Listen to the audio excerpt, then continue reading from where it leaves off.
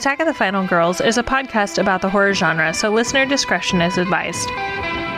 Please check the show notes for specific content warnings for this episode. And of course, beware of spoilers.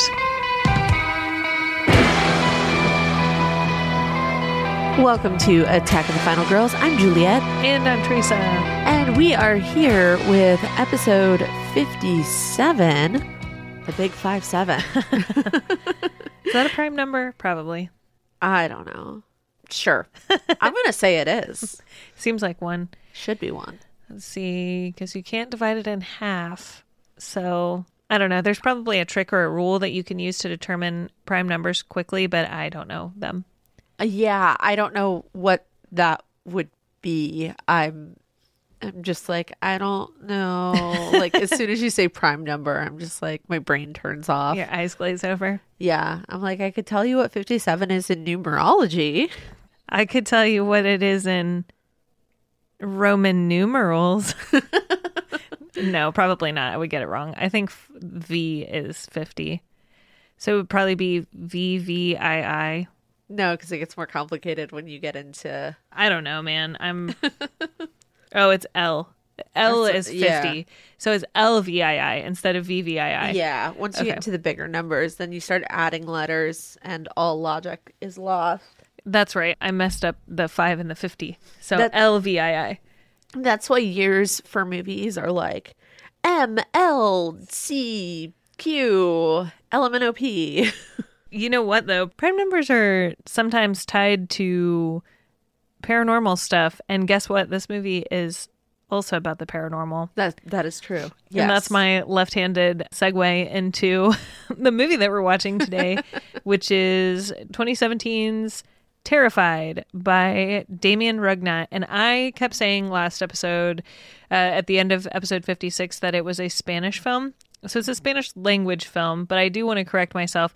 Both this movie, Terrified, and When Evil Lurks are both actually set in Argentina. Yes. So I was incorrect about the country of origin. Spanish language is spoken in the movies, but they're set in Argentina. So South American setting of both of those movies. So I just wanted to quickly correct myself on that.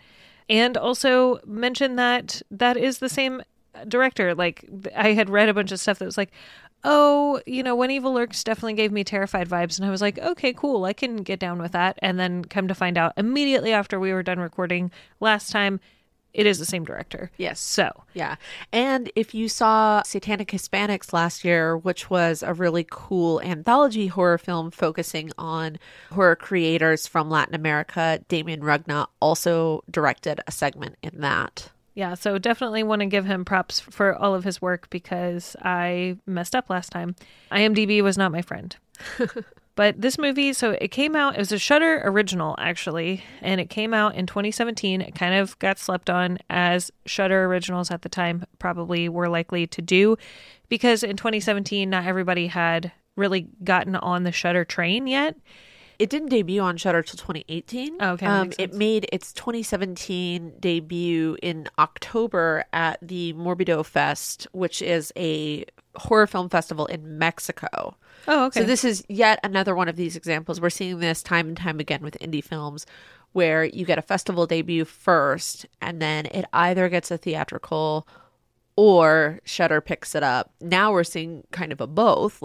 It gets a festival debut, Shudder picks it up, puts it in the theaters for at least a week or two, and then they put it on the streaming service. But I don't recall in 2017 and 18 if Shudder was doing theatrical stuff.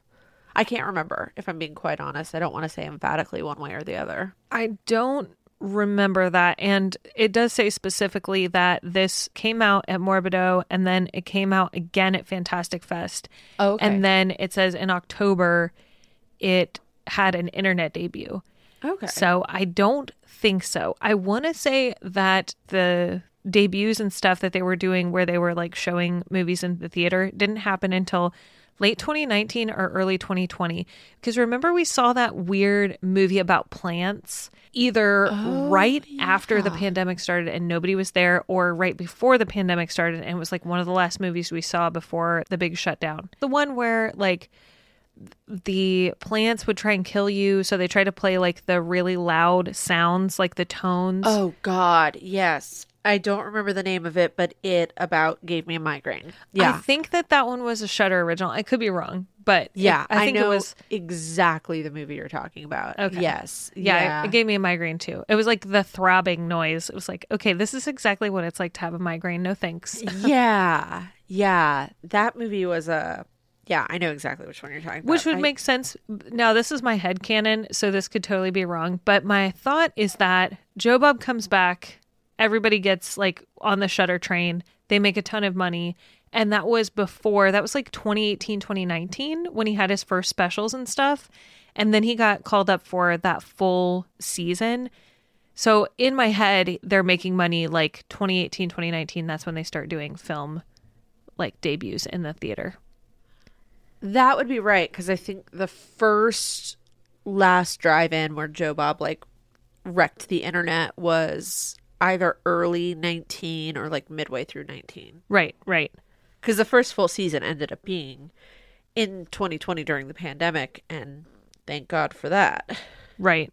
I was seeing that movies as early as 2016 got picked up as Shudder originals. I don't know if that meant that they were being shown in theaters, but they've been picking stuff up since 2016. Like 31 is technically a Shudder original now. Which did get a theatrical, but then that's Rob Zombie, so I don't know what the situation there would be. And there were a lot of foreign films that were getting picked up as Shudder originals. I think this fell into that camp, like Japanese horror movies. One Take of the Dead, that was actually from 2019. It got picked up as a Shudder original. Well, I think the other thing we have to consider here, is, hi, we're in Ohio. We're in the Midwest. We don't get all the things all the time. Like, for as many of the, like, Shudder originals and limited horror films, that only get those one weekend runs as we are getting now, I can still count numerous films that don't come anywhere within driving distance to us. You know, Angry Black Girl and Her Monster. Mm-hmm. One place near us got it for a one-night engagement. Oh, geez. Like an hour away from us. Yeah. But otherwise, it was nowhere near here. Yeah, and that other thing is, like, studios are being really gross about the way that indie theaters are allowed to show their films, where they'll be like, oh, you want to show this Disney movie? Well, it has to get top billing for 3 weeks in a row. And if you only have one theater, well, that's all you can show. I guess you're going to show this Disney movie and like hopefully it's a good one. Yeah. And it's so expensive to license it that, you can't afford to like pay for another license at the same time. So it really is rough. And we also have this huge explosion of indie films in general that aren't indie horror movies. Not to say that there aren't a ton of those as well, but indie horror movies, especially queer movies, movies with like a queer director or centered around queer characters. And those are, taking front and center billing, which deservedly so. Like, let's make space for queer cinema. But at the same time, there's only so many screens. Yeah. And especially when you live in a smaller community, we are very lucky that we have 2 art house theaters and then a couple of other indies. That's still not a lot of screens and not a lot of space for as many indie films as there are out there. Our, I would say, kind of most successful, most prominent indie theater has 2 screens and everybody else just has 1. Right. So there's just only enough space. And I will say, like, not everybody, because there is so much and because indie theaters are largely nonprofit these days, not exclusively, they have to really go with what the people supporting them are going to go see. So if your, donor base is more into a certain type of indie film or indie drama, like, you have to go with what your audience is. I would never begrudge anybody from doing that. There's just a lot of movies out there. Yeah, I just looked up Alamo Drafthouse, who, has a tendency to get a lot of these. And they're opening one in Indianapolis, which is cool, but also, like, skip Indy and just come to Dayton. Yeah, it's still, 3 hours away from us? Yeah, two or 3 hours. Yeah. In either case, like, there's only so much space. And as much as I would want to see all of the movies all the time, it's like, it's just impossible. Yeah. And you have to consider how many people would actually go see them. Here, probably a lot, but It's a risk that you take. It is a risk. And I think the interesting part about this specific film is that on the one hand, I'm bummed that I hadn't seen it previously, that I didn't get a chance to see it in the theater, either because we didn't get it or because I just missed it. But I kind of love having seen When Evil Lurks first and then watching this film, because I think it really influenced my viewing experience in some really fun ways. Yeah, and I had forgotten a lot of aspects of this movie that ended up tying into When Evil Lurks, which I did end up seeing since the last time we recorded. So this movie is about a neighborhood in Buenos Aires. There's something hinky going on between these four houses. It starts out with this really terrifying kind of scene where this man's wife dies and then disappears. And then we kind of get thrown backwards in time to try and figure out how this has progressed. And it has to do with kind of loss, and things are really getting shaken up. The entire neighborhood isn't in on it yet, but this group of four houses and neighbors and colleagues and people that they work with or have formerly worked with kind of get roped into this scenario to try and figure out what exactly is happening between these four houses. And most of the actors don't have a huge list of credits. The commissario, he's the police officer detective. His name is Maximiliano Gione. I'm hoping that I'm pronouncing that right. Yano, who is the former forensic investigator who worked with the detective, played by Norberto Gonzalo. Maura Albrecht, who is the paranormal scientist who comes to assist, played by Elvira Oneto. And then George L. Lewis plays Rosentalk. There's also Walter, who's not a main character, but he's sort of a connecting character, I guess you could say, for the story, played by Damian Salomon, who also was in When Evil Lurks. He played the younger brother. So yeah, that's kind of the main cast of characters. There are other folks in the movie, but really not anybody that is going to be familiar, I would say, to like the average American audience, unfortunately. Right. Or fortunately, I guess, because I will say that this movie is very well acted. It is, yeah. For not having like a huge, name draw in their cast, everybody was really very good. Oh, yeah. It's well acted. It's also beautifully shot. Damien Rugna has, I think, established a certain lighting style and shooting style throughout his work, where he tends to favor kind of muted colors and kind of a gritty look. And it's not like gritty in a grindhouse sense, but in a gritty realism sense. And also his scoring. He actually scored this film himself. Oh, wow. And so I think you're really seeing, even if you've just watched the two films or choose to watch the two that he's kind of best known for at this point, you'll see his style as a director emerging. And it's really distinctive. It nods to a lot of people, but it's really nice. And it's got a very fresh look to me in that it doesn't feel like typical Hollywood horror. I don't know if that is a product of the fact that it's an indie or the fact that this is, a film that was made in Argentina. I don't know as much about the cinema culture there, but it has its own look and feel. And so I feel like it's easier to kind of get sucked into the world of the film, and the acting really keeps you there because the actors are all really compelling. Yeah, I agree with you. I think that he does definitely have his own style. I liken it to Fincher. That's kind of what I'm thinking of right now.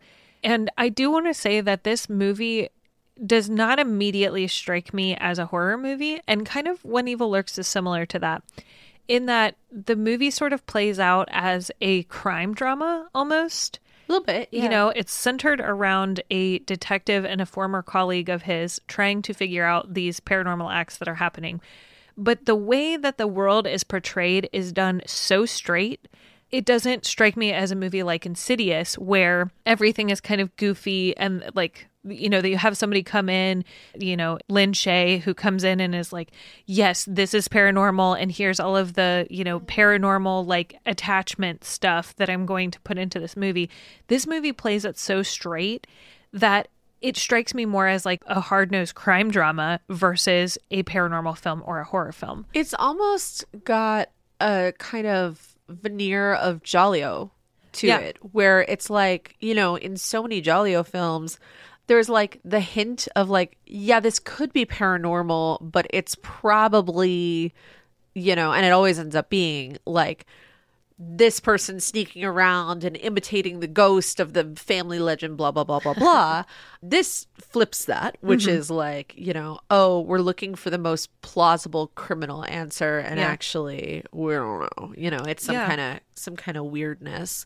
So I think there's definitely like some nods. I also think like, I'm so glad you pointed out like that you mentioned Lin Shaye, because people kind of compare this to, they've said, like, if you like Insidious, if you like The Conjuring, you'll like this movie. And I agree, because I like both of those franchises. But also, like, if you're looking for, like, warm, fuzzy paranormal investigators, like, that are gonna, like, make you feel good, this is not that movie. No. Like, this is not Lin Shaye and Insidious. This is not the Warrens, you know, at the Conjuring universe Warrens. I always have to clarify that. Yeah.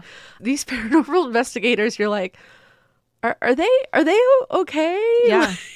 They're very suspect through the whole film. And Damien Rugnan doesn't give a shit about them kids. No. So that's the thing with Insidious is like, you know, I'm spoiling a movie from 15 years ago, but the kids are safe, you know, like at the end of the day, like, oh, there's a big, great family reunion. Everybody's the Conjuring, good. Same thing. Yeah, exactly. So the kids are safe. In this movie and When Evil Lurks, Damien Rugnan does not care about killing a kid and showing it dead and like in pieces, in gory, awful fashion. Yeah. He doesn't pull a punch there. Yeah. And I know that that's a trigger for some people, and, you know, rightly so. Like, dead kids, nobody wants to see or, like, you know, have that in their face. So go into this movie and When Evil Lurks knowing that there's some pretty awful depictions of a dead child in both of them. And it's not like, look, it's shocking, it's in your face. It's like, this is something that's meant to destabilize you. Like, whatever it is that's happening does not care if it's an adult, if it's a child, it's whatever is closest to the entity. It is going to jump into it. It doesn't care. Yeah. And I think the kind of world that Damien Rugna is building between these two films, whether or not they're connected, we'll get to that here in a minute. Again, like in comparison to Insidious, to The Conjuring, where there's a malevolent force and we spend a lot of time like trying to convince them or coax them or fight them. We never get to that point with this movie. Or in When Evil Lurks, it gets even more complex than that. But in this movie, like, we never get to the point of coaxing or communicating, like, you know, let them go. The power of Christ compels you, or whatever. No, this is just more like, what the hell is happening amongst brutality, amongst things that toggle the line, I think, between like being, is this paranormal, or is this someone or several someone's experiencing like severe like psychological trauma. And it's kind of both in the long run. But we never get to kind of the warm, fuzzy, familiar place of possession horror where we're like, we're summoning the thing or we're forming the circle or whatever. It's just bananas the whole time. And having somebody who knows exactly what to do. That is something that you have in The Conjuring and in Insidious is,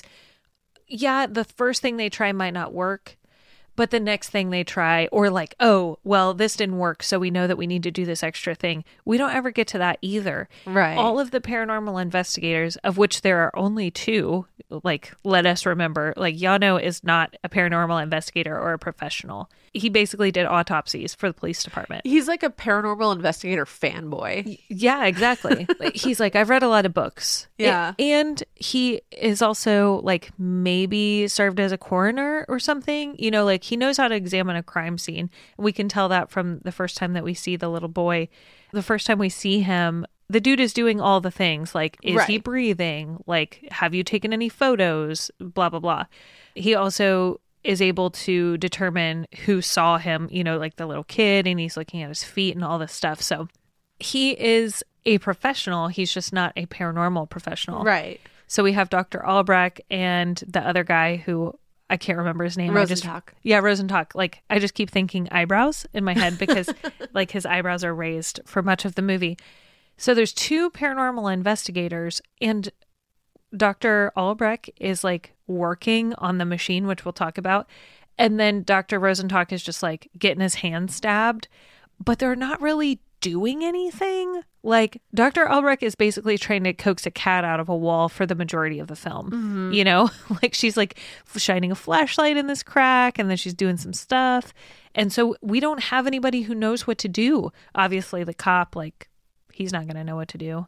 They're almost more realistic in that regard. Exactly. Yeah. You know, where it's like if you put one of these like yahoos on ghost hunters, you know, like, I would say no disrespect to ghost hunters, but come on. Yeah, you right. know, in a real paranormal situation, they would know what to, you know, they would be doing the same things that these folks are doing, which is like, well, we kind of think maybe this will work. We don't know. Maybe it's a cat in the wall. Yeah. Oh, shoot. There was an actual creature in the wall that just grabbed me and like bit off my head. Yeah. Whoops. Yeah, exactly. Yeah. I think that's something that we get like accustomed to in American films is like, oh, this person knows how to fix things. Yeah. They are ultimately the person who, if they don't know immediately, will research it, but most of the time they're going to know what to do.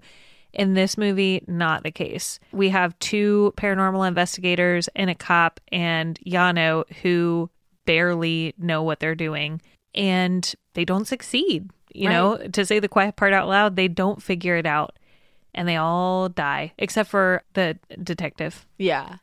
You know, the thing I find really interesting, especially given that this is a film made in Argentina, they get into this a little more in When Evil Lurks, not a super lot, but this is possession or paranormal stuff in absence of religion, specifically in absence of Catholicism, which I do find interesting because Argentina is a prominently Catholic country.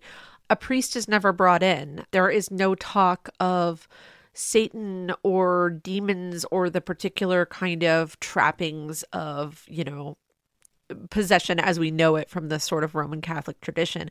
This movie is completely absent of that. Yeah. And the possession is dealt with from more of a scientific basis, even though the people don't know what they're doing.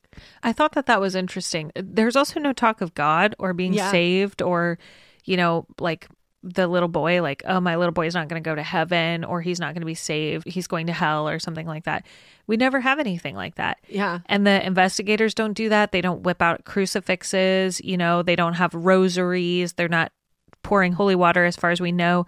They're very practical. And the way that they investigate is also very practical.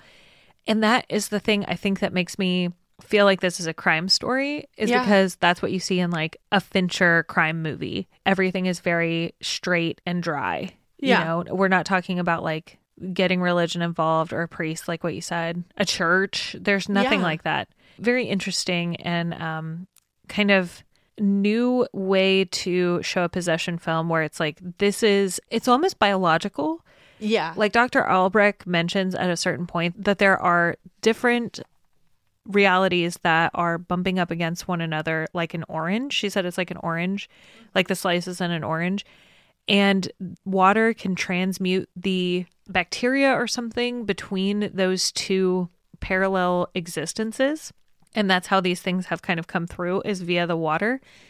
And although we don't get much more than that, because Dr. Albrecht is not with us for very much longer after that, it's like a biological thing. The way that she's approaching it is like, this is a bacteria that is infecting us from a parallel existence. Somehow it's gotten here through the water.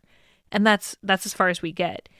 And it's sort of similar in When Evil Lurks. Yes. We know that there's some sort of biologic thing that's happening based off of the guy from the beginning who's like very, very sick. And they're like, we got to get him out of here before he dies.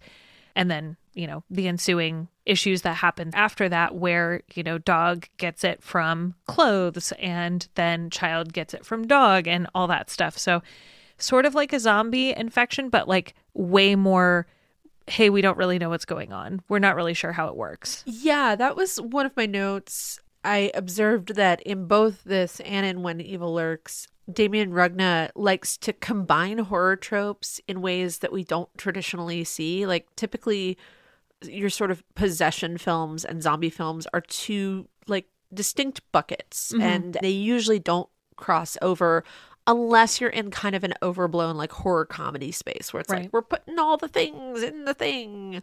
But he plays with those tropes in really interesting ways where you have what we believe to be possession, but it's manifesting almost like a zombie outbreak or vice versa. And I really, really like that. It is akin, I said this with When Evil Lurks, it's more akin to like Resident Evil. Like, and I'm talking the games, not the original movies, which are their own special little thing. But yeah, like the original Resident Evil games, they're like, yeah, they're zombie games, but they're like in certain Resident Evil games, there's an element of possession or demonism there too, or black magic. And so in the same way that those games kind of play with our horror tropes and mash them up in different ways, I feel like he's doing that in this film and When Evil Lurks. Yeah. And he's doing it in a way that's very successful, I think. Yeah. Although I will say that there are lots of folks who did not dig either of these movies. They don't know why people are focusing on his career so much. And I will say that there are parts of this movie that do slow down quite a bit. There's a lot of character building that's happening, a lot of discussions that have to occur between our characters so that we can kind of, move the story along, i.e. the discussion that Yano has with the detective about the fact that he was dating the little boy's mom for a long time. The conversation that Yano has with Dr. Albrecht about how like this has happened to him before, which I still want to talk about. So there are some times when this movie slows down. Like it definitely ramps up. And then it slows back down for a little while. Yeah. And I think that also happens a little bit in When Evil Lurks. We have a lot of character building that's happening and then kind of ramps up and slows back down. But that's another thing that makes me feel like it's a crime story, Detective movies do that too, where we have a lot of story building that has to happen. And then we go back into like a violent situation. Yeah. And I think we also just as audiences have to remember that especially with, I won't say especially with slashers, but I think especially post like sort of the dawn of slashers in American horror, we have gotten so conditioned in horror and in everything else that like it has to be like action, action, action all the time or it's not a good movie. And that's just not the case. And that's fine. Like if those are the types of movies you like, but I think as viewers, we have to be open to horror that can slow down for a minute and give us some story because it's often all the more satisfying when things ramp back up. But I do think we have to be careful about those criticisms. Like just because those are the movies that we're used to or that we grew up with, especially like the 80s slashers where it's like kill, kill, boobs, kill, run, chase, and that's an oversimplification. I completely realize that. Right. We do have to like, be okay with like, we're going to settle in for some story now or for some character development. I agree with you. I think that slowing down is okay. We have to understand that pacing doesn't always have to be at a fever clip all the time. Especially in movies where maybe a horror story wasn't the first thing on their brain when they started writing the story and it became incidental.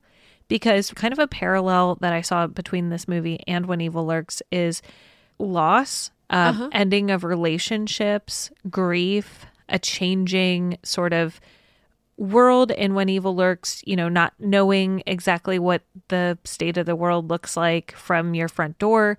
Or in this case, like a situation where you have a changing sort of neighborhood. Like you have the detective who no longer lives there. You have Walter who is kind of losing it and he's struggling. He's not sleeping very well. He's requesting help and he's not getting it.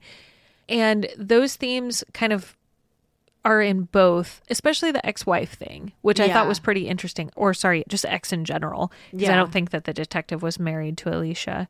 I find that interesting that a common thread between the two of them is a relationship that has ended, but there's still some care or like a kid kind of in the middle, at least one child in the other movie's case too. So I have to wonder why those themes continue, because a big part of this movie is the fact that the detective comes back to help his ex and figure out exactly what happened to her son. That's sort of although it's not the inciting incident, it's the reason why the rest of the events in the movie have happened. Well, and with When Evil Lurks, I mean, that is like the bad choice that kind of sets the whole film in motion, which is, you know, the older brother saying, no, I have to go get my kids. Yeah. You know, whereas I kind of feel like if he had just let the kids be and escaped, half the movie wouldn't have happened. 100%. He is the bad guy in the movie for sure. Yeah. Even though he didn't mean to be. Right. Let's talk about the machine that Dr. Albrecht has. Yeah. So I had forgotten this part, and I'm glad that I watched When Evil Lurks so recently before I saw this one again, because I would not have remembered that that's a thing. Dr. Albrecht brings this strange, esoteric-looking device, I guess you could say. We don't know what the name of it is. She never elaborates on it. Nobody else is in the presence of her using it. But it looks like it has a pendulum, like a magnetic pendulum. It has what looks like an astrolabe, I think. It looks kind of like the planets aligning.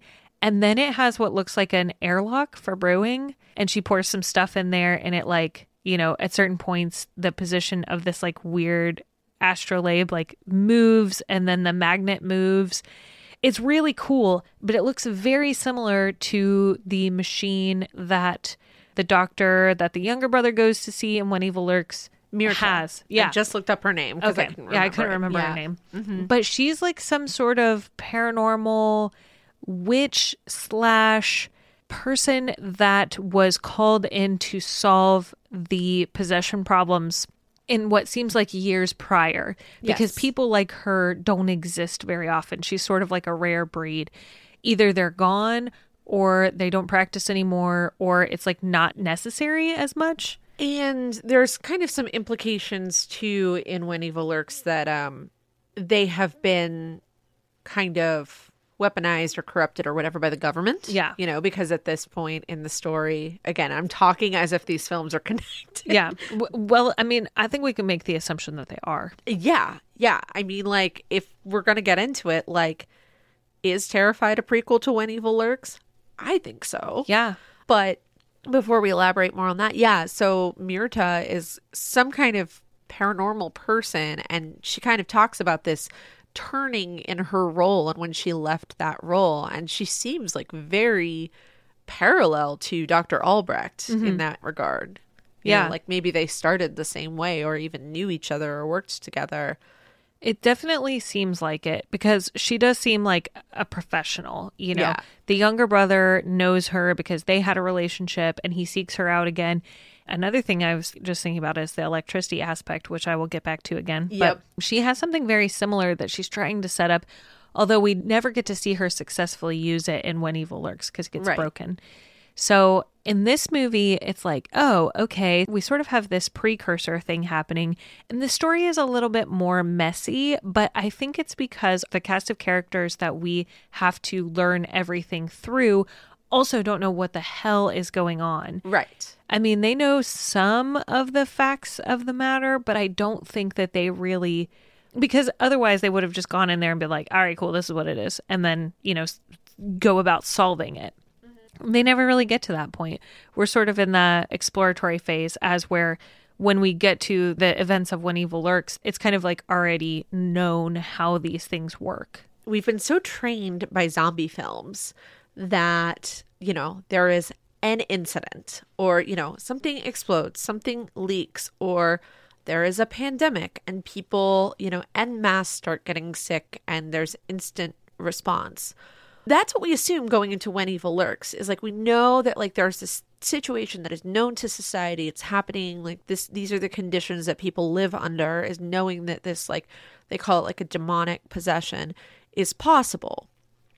However, what this movie kind of shows us is maybe something like that doesn't happen in one big boom. Yeah. Maybe there's like a weird thing in this town, and then there's a weird thing in this neighborhood, and they're all connected. We just don't know it yet. And that's kind of the point we're coming into at Terrified, is like, here's this seemingly isolated, weird incident that maybe was one of many that eventually blossomed and became the world we are living in When Evil Lurks. Yeah.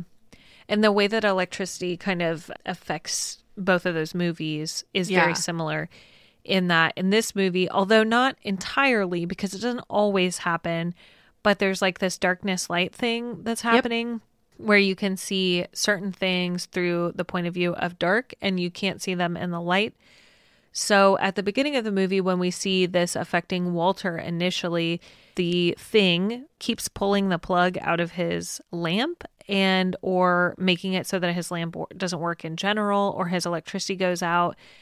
And we also see that in When Evil Lurks, that electricity is like bad and kind of fuels them. Yeah. That's why Myrta lives completely off the grid. She has no electricity at all, which on the one hand, like, okay, cool, the electricity fuels them, but also like, wouldn't that make your house more dark? But that's why she has a bunch of candles. So yeah. I do also like the aspect that in this movie, you have a single male who is both in a psychiatric hospital after a traumatic event, because often you don't see that depicted in a movie, especially not somebody who is like actually still rattled and doesn't really know what he saw. Most of the time, if you see that, it's like, oh no, I'm not supposed to be here. I saw something crazy, and I know it sounds crazy, but I'm not, No, this dude is like, no, I have no idea what happened, and my wife is gone, and I saw something very traumatic happen. And then we also see, parallel to that, we see Walter sort of losing his shit and trying to ask for help and not getting anywhere with it until it's too late, arguably. And even our detective, he could have very easily been portrayed as like, yes, he's kind of our protagonist. He's our audience proxy. He's the one we're following throughout this, starting at a certain point in the movie. But it could have been very easy to make him like the noble hero, blah, blah, blah. But he is very complicated. And he says over and over again, he's like, I'm getting ready to retire. I have health problems. I just need to like retire, but I'm trying to do right by, this other person and their kid. He is noble, but he's also very conflicted and very flawed. Yeah. And he's not like our typical, like, shiny, squeaky clean, like, I'm going to have a moment of redemption hero. And we see that in When Evil Lurks, too. I like this sort of trend of, like, not making the men just these, like, paragons of, like, air quotes, perfect masculinity. Like, all of the men are flawed and hurting in a way that we don't often see in cinema. And scared. That's the other thing is like they're often, for a male hero in a horror film, is a part where he's like, oh, I'm not scared anymore. Right. I know how to fix this. No, these dudes are they are petrified. They are absolutely frozen. There are times when they can't do anything. They put themselves at risk based off of the amount of fear that they're feeling, and they can't get over it. They just don't have the capability of doing it.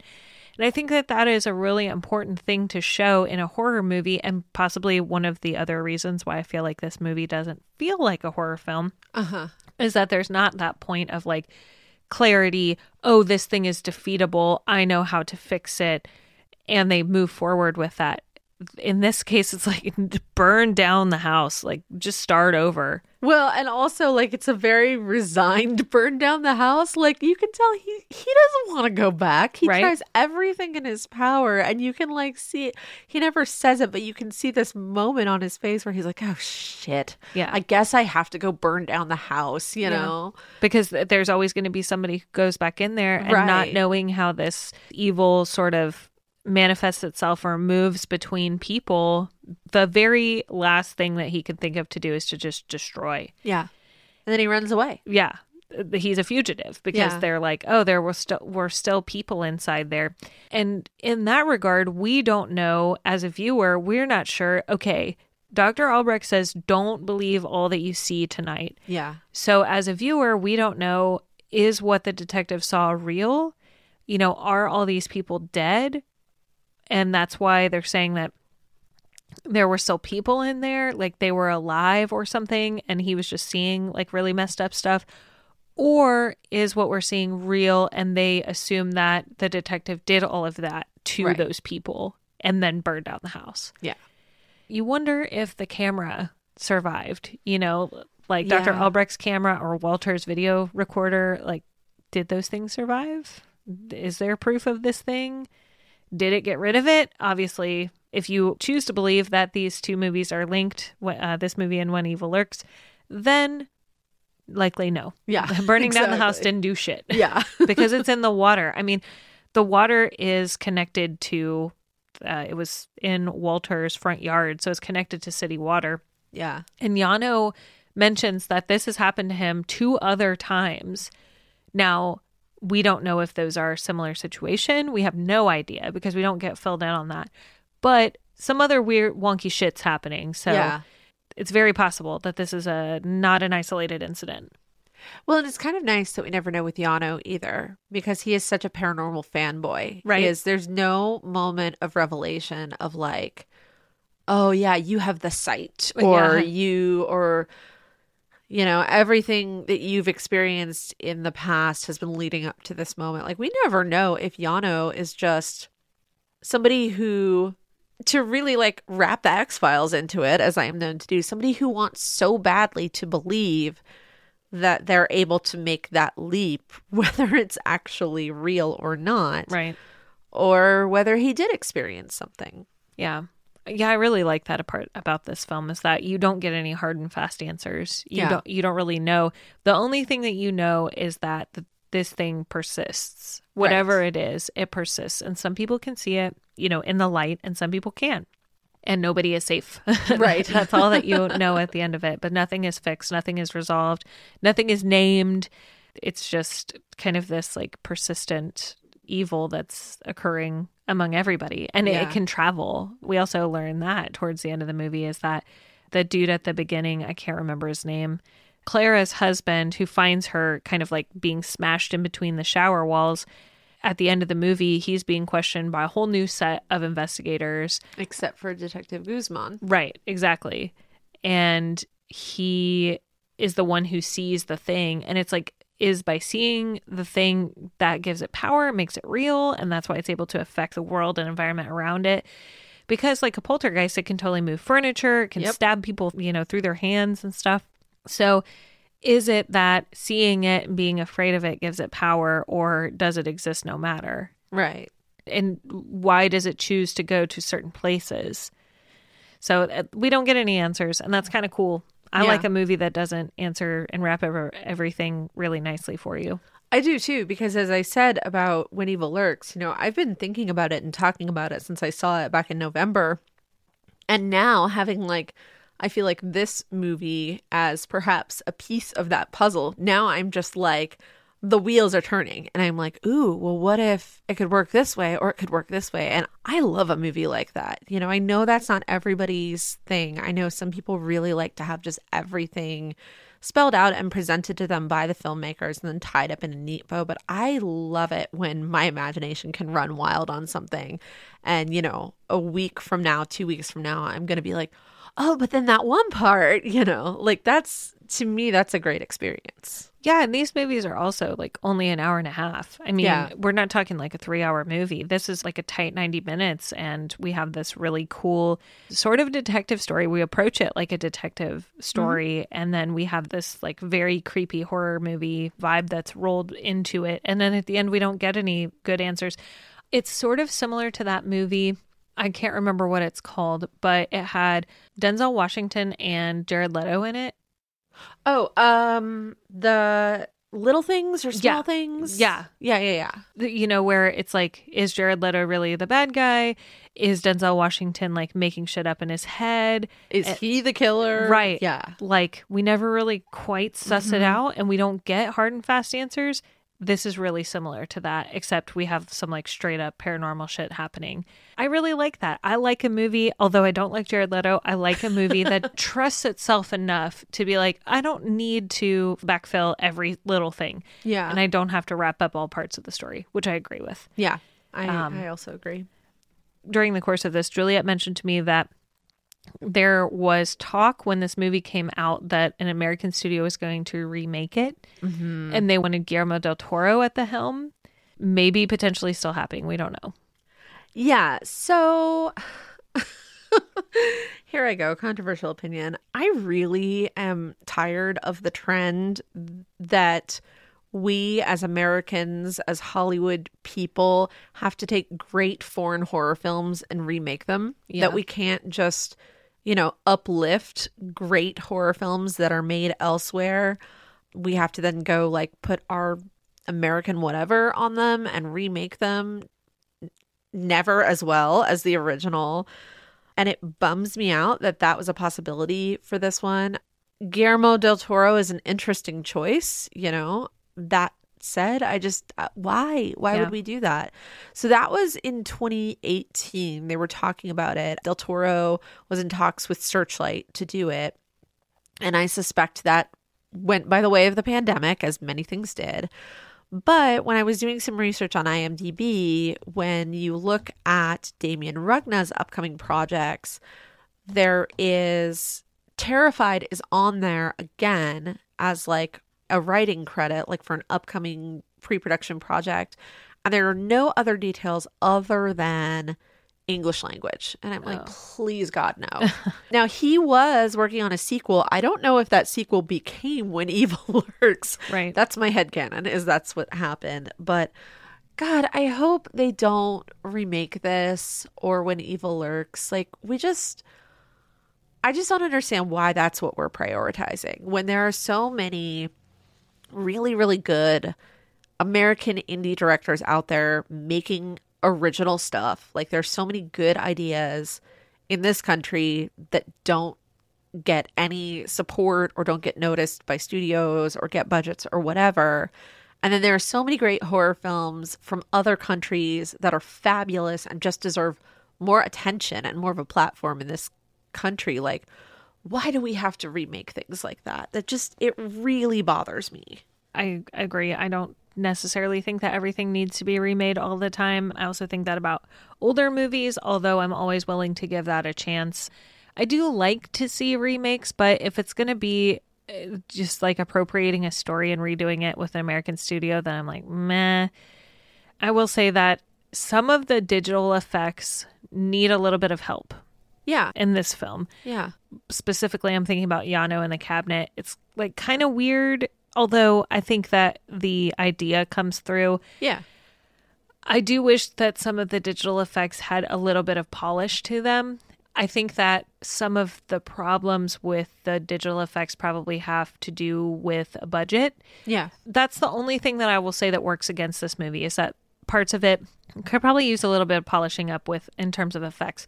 But that's not to say that that couldn't happen now in the current movie, right. Just like remastering it and making those a little bit more polished, because in, 7 years of filmmaking, we've come quite a long way in terms of digital effects. And I think that they could be made a little bit better.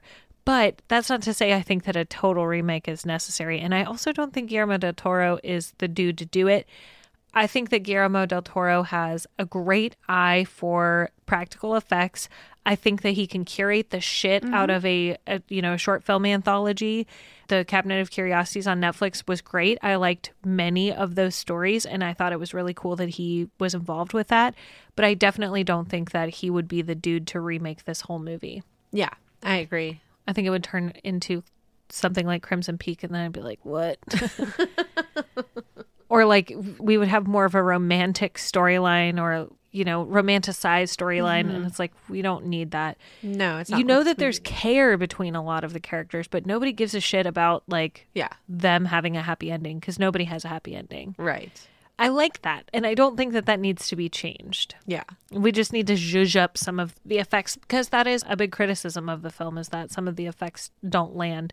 And it's like, bro, they spent every dollar that they had to make that dead little boy look super dead. Yeah. And it works. It absolutely works. Oh, yeah. It's fine. It's totally fine. Yeah. I just don't want to see, I don't even know who, Andrew Garfield as the detective. No, all love Juliet, to Andrew Garfield, but no. Why? Why did you even say that? Now you can't unsee it. Right? His character actually, for some reason, it reminded me of the character in Train to Busan. Not the dad, but the dude who's kind of a bruiser. Oh, yeah. I think he, in real life, was a wrestler, like a pro wrestler. Wrestling, like Olympic wrestling versus WWE. But the character sort of reminded me, he's like gruff and kind, and he wants to help, but also like a little selfish and flawed. And so it kind of reminded me of that, but it just makes me want Andrew Garfield less in this movie. Like, the only acceptable person to play that role in a remake is Rahul Kohli. oh, okay, yeah. No, that's I mean, cool. he can be in anything. Yeah, that's true. I don't know who I would cast. If you had to cast it in the US, who would you do as the detective? If you had to. If I had to, other than Rahul Kohli? Yeah. Oh, God. I don't know. Everybody I'm thinking of that I like as an actor, I'm like, no, they're not right for that role. What about Batista? Oh. Dave Batista. Oh, Dave Batista. I think he could do it. Like, kind of gruff, got some health problems, you know? Yeah, he could. It's a possibility. I don't know. I just want to see him in a lot more stuff. Yeah, I don't know who else, though. Shit, what's his name? The guy who plays Laszlo in What We Do in the Shadows. Matt Berry? Yeah, except I wouldn't be able to get over the voice. Right, I know. He's possessed. Just like something really goofy, like Stephen Toast style. No, I don't think Matt Berry is right for the role. I was just trying to think of like dudes who are a little bit more rough around the edges. And then, of course, Jack Black came to mind. I was like, yeah, I don't think Jack Black can do it. Dudes that are like a little bit more rough around the edges that maybe don't get a shot as much, like movies where there's a gruff detective and then Harrison Ford gets cast, or you know, somebody like that. I need to consult the Hot Possum TikTok for casting choices. For casting choices. I think that the other ancillary characters could probably be filled in pretty easily, except for maybe Yano. I really liked Yano's character. I liked Yano. I don't know. I will say that they mentioned Highlander at the beginning of the movie. I'm like, and I was thinking at the beginning, how come more people aren't talking about Highlander in general? Like, where's our Highlander remake TV series / movie? Yeah. That is a franchise, I think, that could lend itself well to being resurrected at this point. I think that's one that's been rumored many, many times over the years. I feel like it's one that keeps coming up in conversation and has had starts and stops and all of that. Call up Henry Cavill. We all know his ass loves nerdy shit. Yeah. Call him up and be like, hey, whatever juju you did to get Warhammer to get produced, like, why don't you lend some of that to Highlander? Yeah. And maybe you could be in it. What are we covering next time? I think next time is February. Candyman, Candyman, Candyman. Good thing you're not in front of a mirror, Juliet. Jeez. Yeah, I know. Yeah. How could you be so irresponsible? I was pretty irresponsible. I mean, my iPhone is kind of a mirror, so I might be screwed. Oh no. Oh no. Just text me if something goes wrong later. Yeah. We get to do Candyman, and I love Tony Todd a lot, and I also love Virginia Madsen a lot, and I wish that she had been in more horror movies. I agree. Over her career. We only get to see her a little bit now and then, and I'm just like, man, I really miss you. Yeah, I'm excited to do this one. You know, this one I count among the ones that I feel like kids growing up in the late 80s and early 90s found really, really legitimately scary. Oh, yeah. Like, you'd talk about Freddy, you'd talk about Jason, but Candyman was like, ooh, that one's like really actually scary. So this will be fun to revisit this one. Thanks for listening to Attack of the Final Girls. Find us online at attackofthefinalgirls.com. And hear bonus episodes at patreon.com/attackofthefinalgirls. We're Attack of the Final Girls on Instagram and TikTok. Our theme music is by House Ghost and is available on Rad Girlfriend Records. Be sure to subscribe on your favorite podcasting app so you don't miss an episode, and rate and review on Apple Podcasts so more people can find the show. I'm Juliet. And I'm Teresa. Until next time, stay scary.